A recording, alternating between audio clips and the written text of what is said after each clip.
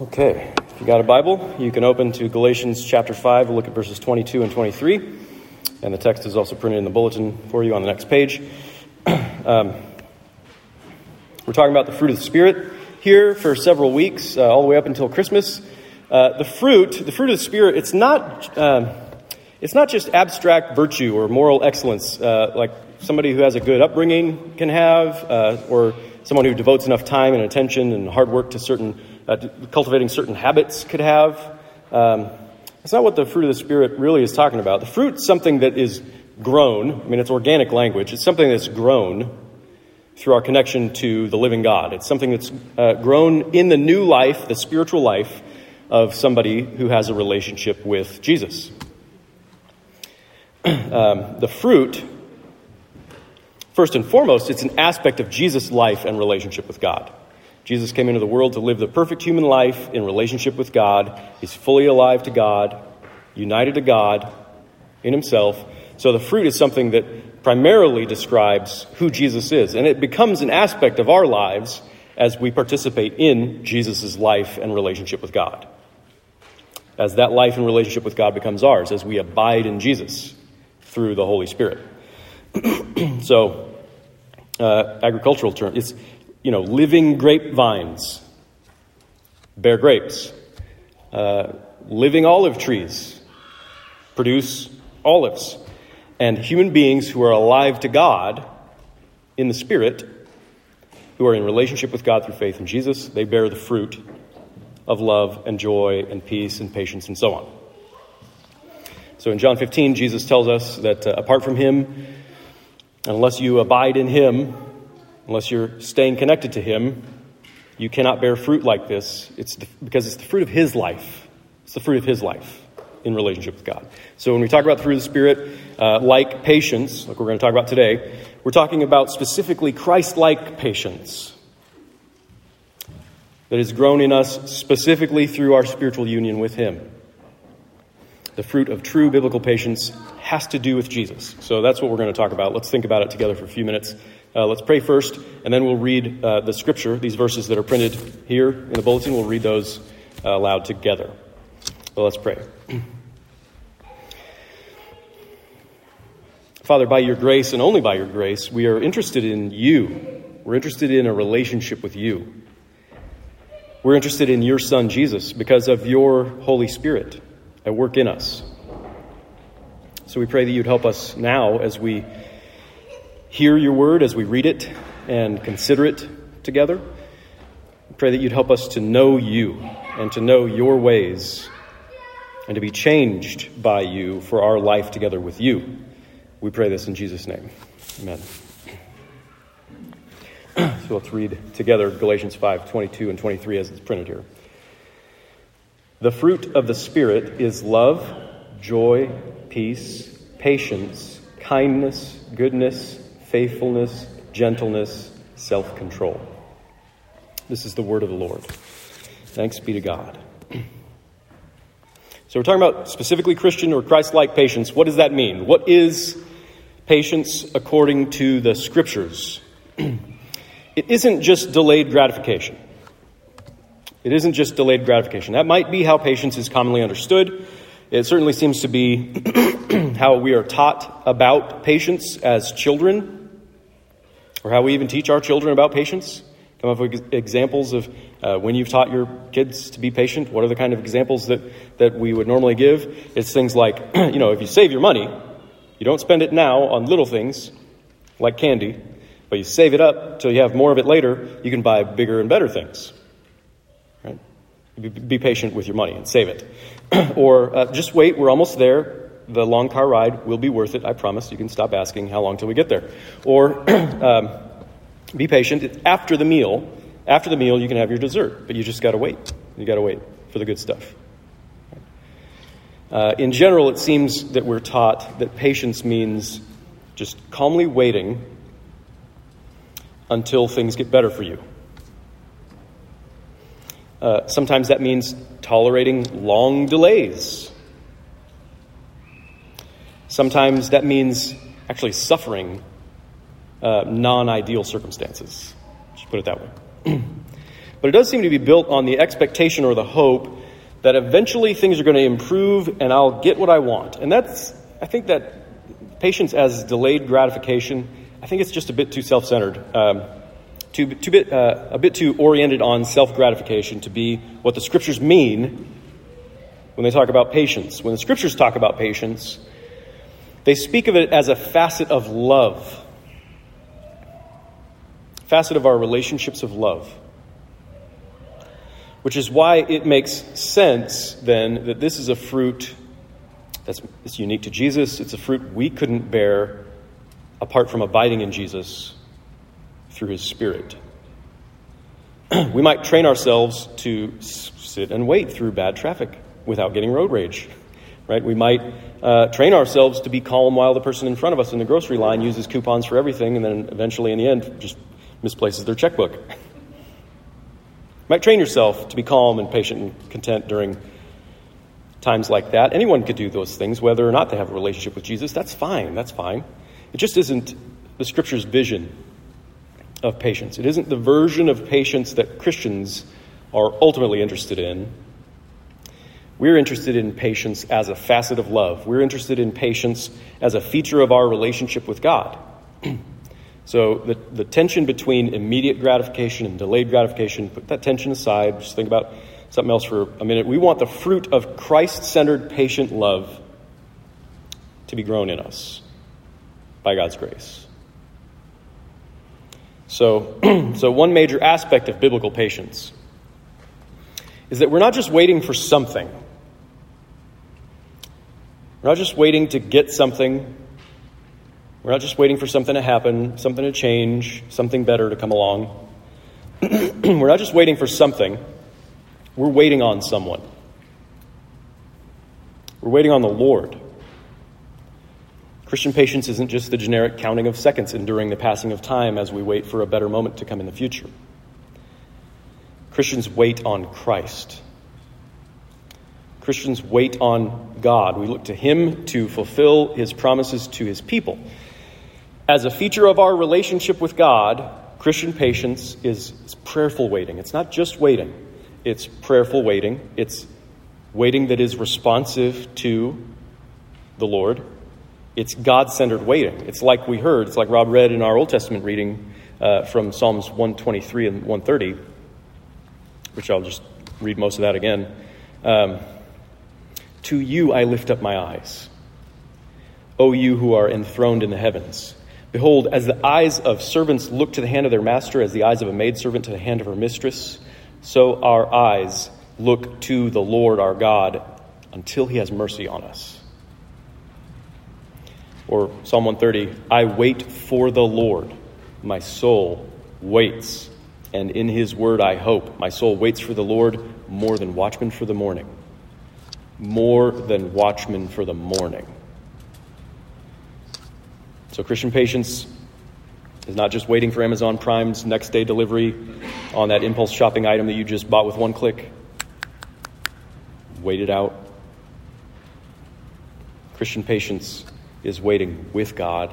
It's waiting for God. It's waiting on God with the attention and the anticipation of a servant with his eyes locked on his master's hand, waiting for the slightest indication of his movement, just waiting on him. Do you wait for the Lord, as the psalm says, with this kind of intensity and eagerness, more than the night watchman who's looking to the coming dawn? Does that describe your idea of patience or the kind of patience that you exemplify? I'm not naturally that responsive to God. I'm not that desperate for God. My hope is not always fixed on God fulfilling his promises. It's hard for me to endure any suffering prayerfully with God, for God, with my eyes fixed on him. Really, apart from the Spirit, apart from abiding in Jesus, I'm not interested at all in the Christian fruit of patience as a feature of a relationship with God. So when we talk about this spiritual fruit, first and foremost, again, we're talking about a feature of Jesus' relationship with God. You want to talk about patient, prayerful endurance, look at Jesus.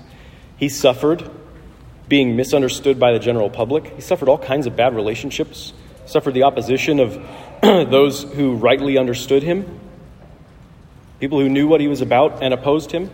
So not just those who misunderstood him, but those who understood him. He suffered the stubborn unbelief of his own friends, of his own followers. He suffered things like government oppression and cruelty. He suffered humiliation and death at the hands of sinners. And not once through any of it did he take his eyes off of his Father in heaven.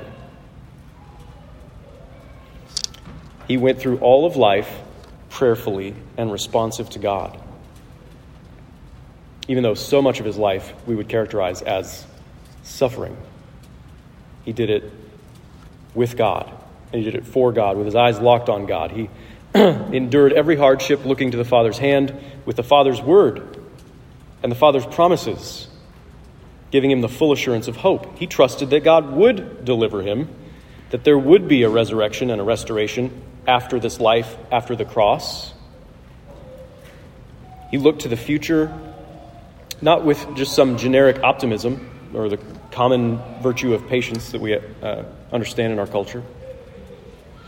He looked to the future waiting for God with more eagerness and anticipation than anyone can possibly understand. He looked to the future, not just hoping for something to gratify him, to make his suffering worth it. Not just hoping for something to change, something to happen, or to get something. He looked to the future for the promises of God to be fulfilled. He saw God in his future. His future was with God. His future was God. Jesus' patience was utterly God-centered, utterly centered around his relationship with the Father, and it enabled him to endure everything in this life. Actually, the main thing it enabled him to endure, it enabled him to suffer people like us with great love. His patience, his God-centered patience, enabled him to suffer people like us with great love. So the Greek word for patience that's used here in Galatians 5 is makrothemia, which, when you break it down, literally means long suffering. Long suffering. Like the good old King James Version of the Bible translates it. So when we talk about Christian patience, we're not just talking about, we'll just make it through the good times, the relatively pleasant times, until we get to the really great times in the future. It is a matter of endurance and perseverance through difficult times, through times that are called suffering. For Jesus to love us, for Jesus to be in relationship with people like us, it pretty much always means that his patient endurance of us, his long suffering, his endurance of us in our ways, because we are slow to learn, we're reluctant to believe, we drag our feet when it comes to following him, we easily discard him or disregard him, or worse, we abuse him in the pursuit of the things that we're really interested in. We tend to be fools, just like his disciples are described throughout the Gospels. We sin and we resist God, just like all his people throughout the Scriptures have done. Nevertheless, in his gracious love, God is patient with us. And such divine patience meant Jesus' long suffering in this world. His relationship with God led him to be patient with us, which means our salvation. And this is what Paul says in 1 Timothy chapter 1. He says, I'm the worst sinner. And Jesus showed me his mercy in order to convince you that he's perfectly patient with sinners like you. And since the Lord Jesus was raised from the dead, and since he has ascended into heaven, he's delayed his return. He's delayed his return for 2,000 years so far. That's not meant to frustrate us because we're impatient. It's not meant to frustrate us. It's meant to display God's continuing patience toward us. It's been a long time, but he's not delaying. This is what it says in 2 Peter 3. The Lord is not slow to fulfill his promise, he is patient toward you, not wishing that any should perish, but that all should reach repentance. So what it's saying is that he's perfectly capable for thousands of years of putting up with your shenanigans, right? Because of the perfect patience of his saving love. Because he loves us, he's patient with us. So Paul writes in 1 Corinthians 13, love is patient. This statement is most beautifully and wonderfully true about Jesus. Patience is a feature of God's love for us. It's a feature of Christ's love. And since Christ has not only loved us and been patient with us, but he's also fully opened his life to us so that we can share his life through the Holy Spirit, then his own patient love is also open to us too. All the resources for his patience and his love become the same resources for our patience and for our love in the Holy Spirit. As we abide in Jesus, as we lock our eyes on Jesus, like a servant watching his master's hand, as we take our cue from him and imitate him, we can live with his patience. Through the Spirit, we can live not just with the self-oriented patience of delayed gratification, but with the other-oriented patience of godly love, of Christ-like love.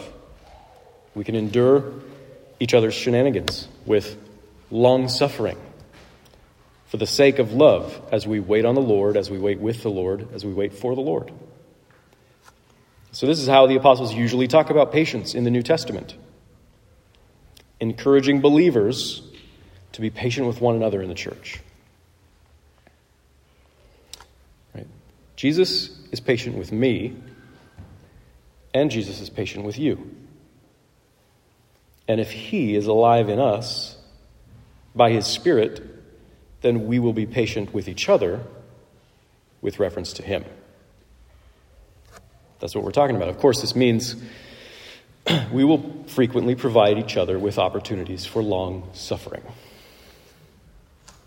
It's a reality of the church. We provide each other with many opportunities for long suffering. We will test each other's patience.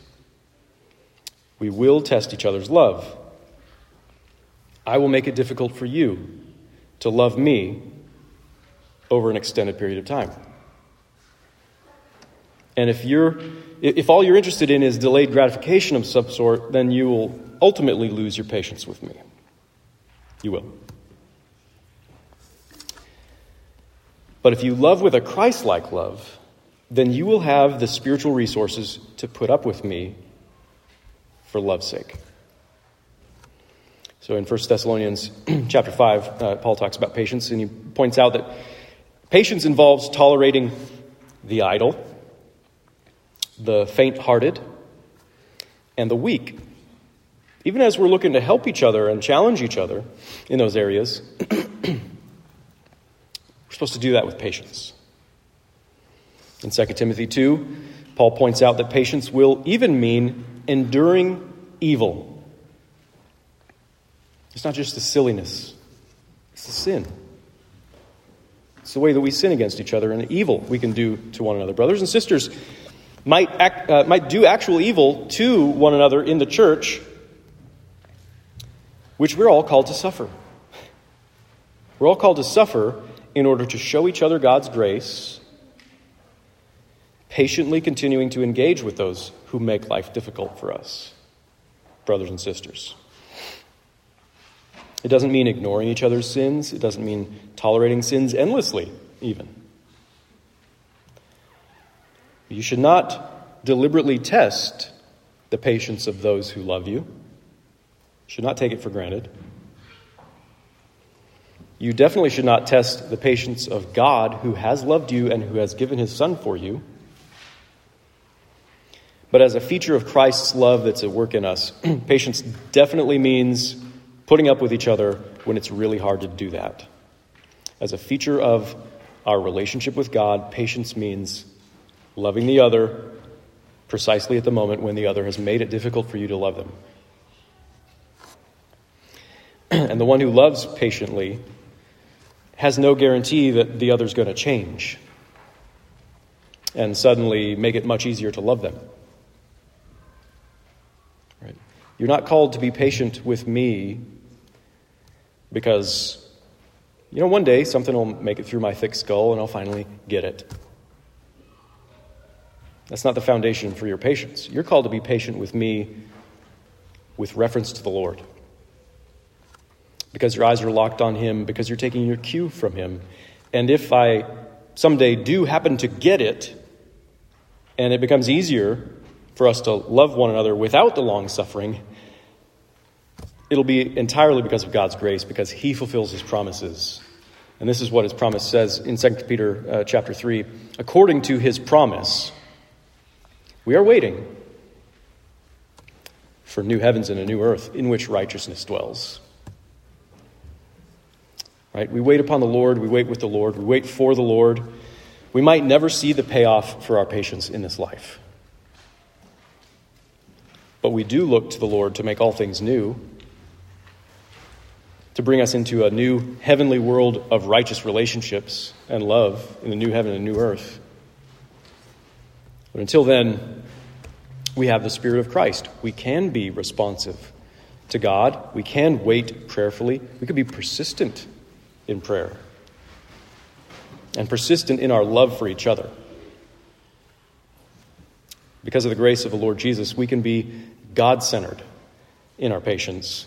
Because of Jesus, we see God in our future. So James writes, "Be patient, therefore, brothers, until the coming of the Lord.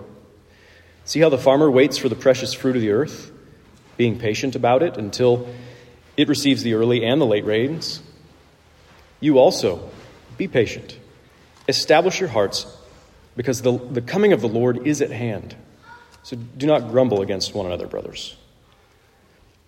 The Lord himself is patient. The Lord himself knows what it's like to endure in long suffering for love's sake. The Lord keeps his promises. The Lord is coming. So hope in the Lord. Lock your eyes on him and be patient with one another as you wait for him." Amen. Let's pray. Father, by nature, we're an impatient people, taking matters into our own hands in order to gratify ourselves. Your Son, Jesus, has shown us what true patient love is like. It looks terribly painful to us as we see it in his life, but it's also glorious and beautiful because of his relationship with you. We want to have long-suffering, Christ-like, God-centered, patient love. We want to be patient with each other as you have been patient with us. So we ask that you would please grow this fruit in us by the power of your Spirit. Help us to abide in Jesus so that this fruit can be grown in us.